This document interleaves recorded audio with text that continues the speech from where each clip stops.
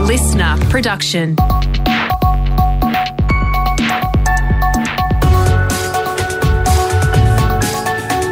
Australia Today's Morning Agenda with Natasha Belling. Welcome to another edition of the summer series of Morning Agenda, where we take a look back at the big issues that have set the agenda in 2022.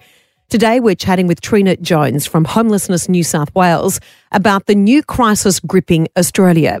The recent housing boom has been great news for many sellers, but for thousands more, the housing and rental crisis, especially across regional and rural Australia, has left many more without a home. While Christmas is a time for celebration and gathering with family and friends, it's also a time to think of others. And for many without a home and loved ones, this festive season can be incredibly challenging and heartbreaking. But Trina says there are solutions to our homelessness crisis, and more than ever, we need key investment in affordable housing. Trina joins us this morning. Thanks so much for joining us on this special edition, Trina. How bad is the homelessness crisis in Australia right now? More people than ever are at risk and experiencing homelessness. And this is caused from the rising cost of living, a lack of access to affordable rentals, and impacts from disasters and COVID-19. We're seeing more people than ever at risk of and experiencing homelessness. It's interesting to note, Trina, that being homeless means more than not just having a roof over your head. So what do you mean by that? For our understanding of homelessness is where a person doesn't have secure access to a safe place to call home. Domestic and family violence is the leading cause of homelessness in Australia. And while those people have a roof over their head, that's not a safe place for them to be. And many feel they can't leave the unsafe relationship because they will be homeless. And that may mean they may lose access to their children and their family may break down. And that's why we are working hard to support people, and our members are working on the ground to make sure that everyone has a safe place to call home. Some people naively may say, well, why are people homeless today? We have a welfare system. We live in a very, very lucky country. But that misunderstands the complexities, doesn't it, of why people are homeless? The drivers of homelessness are complex and varied, but the solutions are the same. Currently, we have over 50,000 people on the housing waiting list, and many who wait more than 10 years. But at the current rate of investment in social housing, the people that are waiting will be waiting more than 70 years because there's just not enough of a safety net of housing that people can afford available. And we know that we can't solve homelessness without housing. And so this is one of the main reasons that despite the best efforts of services on the ground, people get stuck or trapped in homelessness because they don't have access to a safe and affordable home that they can call home. Trina, we're seeing a rental crisis across the country, especially in many rural and remote areas. How much is the rental and housing crisis creating an even greater problem for people being able to find a safe and affordable home to live? This is a huge contributor to the issue. In New South Wales, less than 1% of rentals are available for people on low income.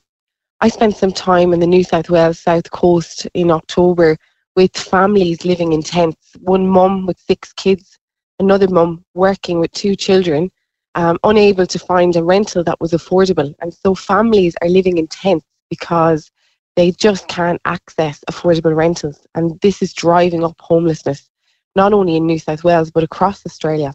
Trina, in regards to the biggest group of concern with homeless people right now, I understand there's a big developing group with women over the age of 40, especially if they're leaving a violent home or recently divorced. They don't have access to high incomes or super. Is that a big problem playing out?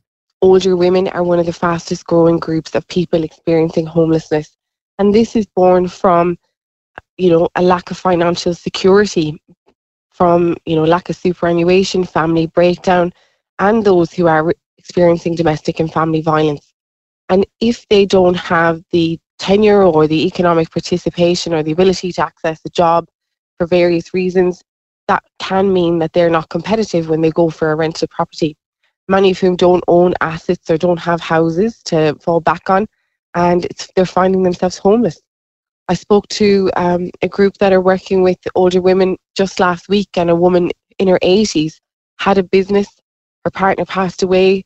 The money they did have went into medical bills, and she's just been given notice that she'll be evicted from her property because the property will be turned into a short-term letting. And now she's frantically trying to find somewhere that she can call a safe place to call home. And these are the issues facing Australians right across the country, not only in New South Wales. And we have to ask, is this the society we want to live in? It doesn't have to be like this. An investment in social and affordable housing and funding for support services can mean that we don't have homelessness. It's possible to solve this, and international examples have shown us the way to do this. We just need action. Trina, expanding on that, what international examples can we learn from, and where can we start to solve this? Because, the government, both state, territory and federal government, would say we're pumping millions of dollars into fixing the homelessness crisis across the country, but obviously it's not working. We know from countries like Finland, they use a model called Housing First. And that's a model that has been applied in Australia. It does exactly what it says. You support a person into a house first, and then you wrap the supports around them. But the challenge is that the funding is not meeting demand. In New South Wales, over 70,000 people were supported last year through a specialist homelessness service. That's about 30% more than those services are funded to support. That's why we're calling on the New South Wales state government to invest $152 million to fund services here at the local level, because New South Wales actually has the lowest investment in specialist homelessness services across the country, just $36 per day to support people out of homelessness. No one can survive on that, Trina.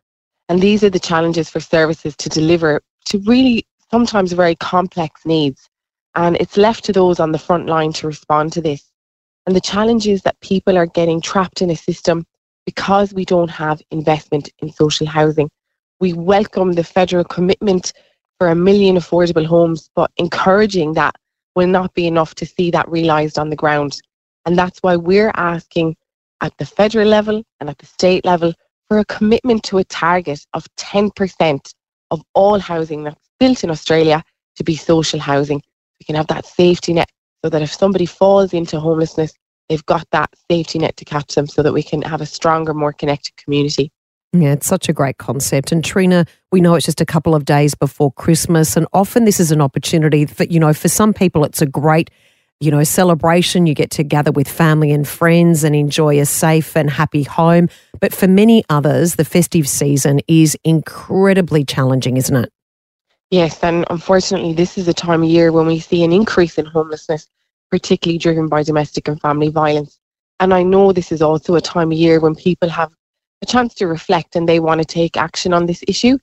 And that's why we're calling on the public to support us to amplify our message, to make sure that everybody has a safe place to call home.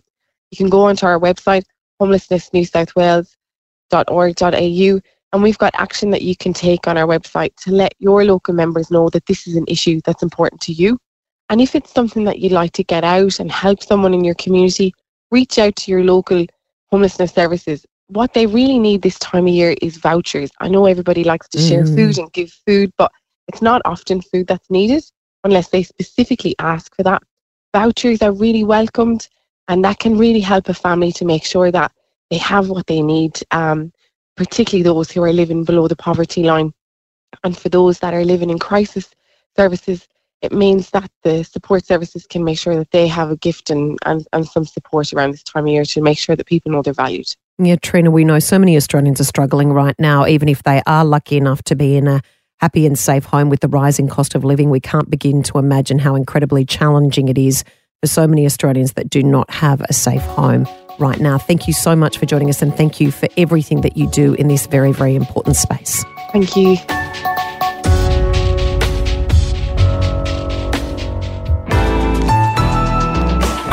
Listener.